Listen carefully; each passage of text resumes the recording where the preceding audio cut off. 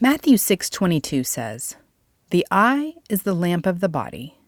So if your eye is healthy, your whole body will be full of light. But if your eye is bad, your whole body will be full of darkness." The way you see yourself, the way you talk to yourself, the way you regard yourself affects your health as much as anything that you put into your mouth. You can't constantly berate your body and expect positive change. No amount of exercise or organic food will overcome a negative attitude toward your body.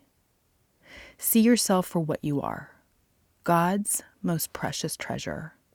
Instead of seeing your quote-unquote faults, celebrate your God-given gifts and the special way that you bless the world. This will put you closer to your health goals than the perfect plate of food.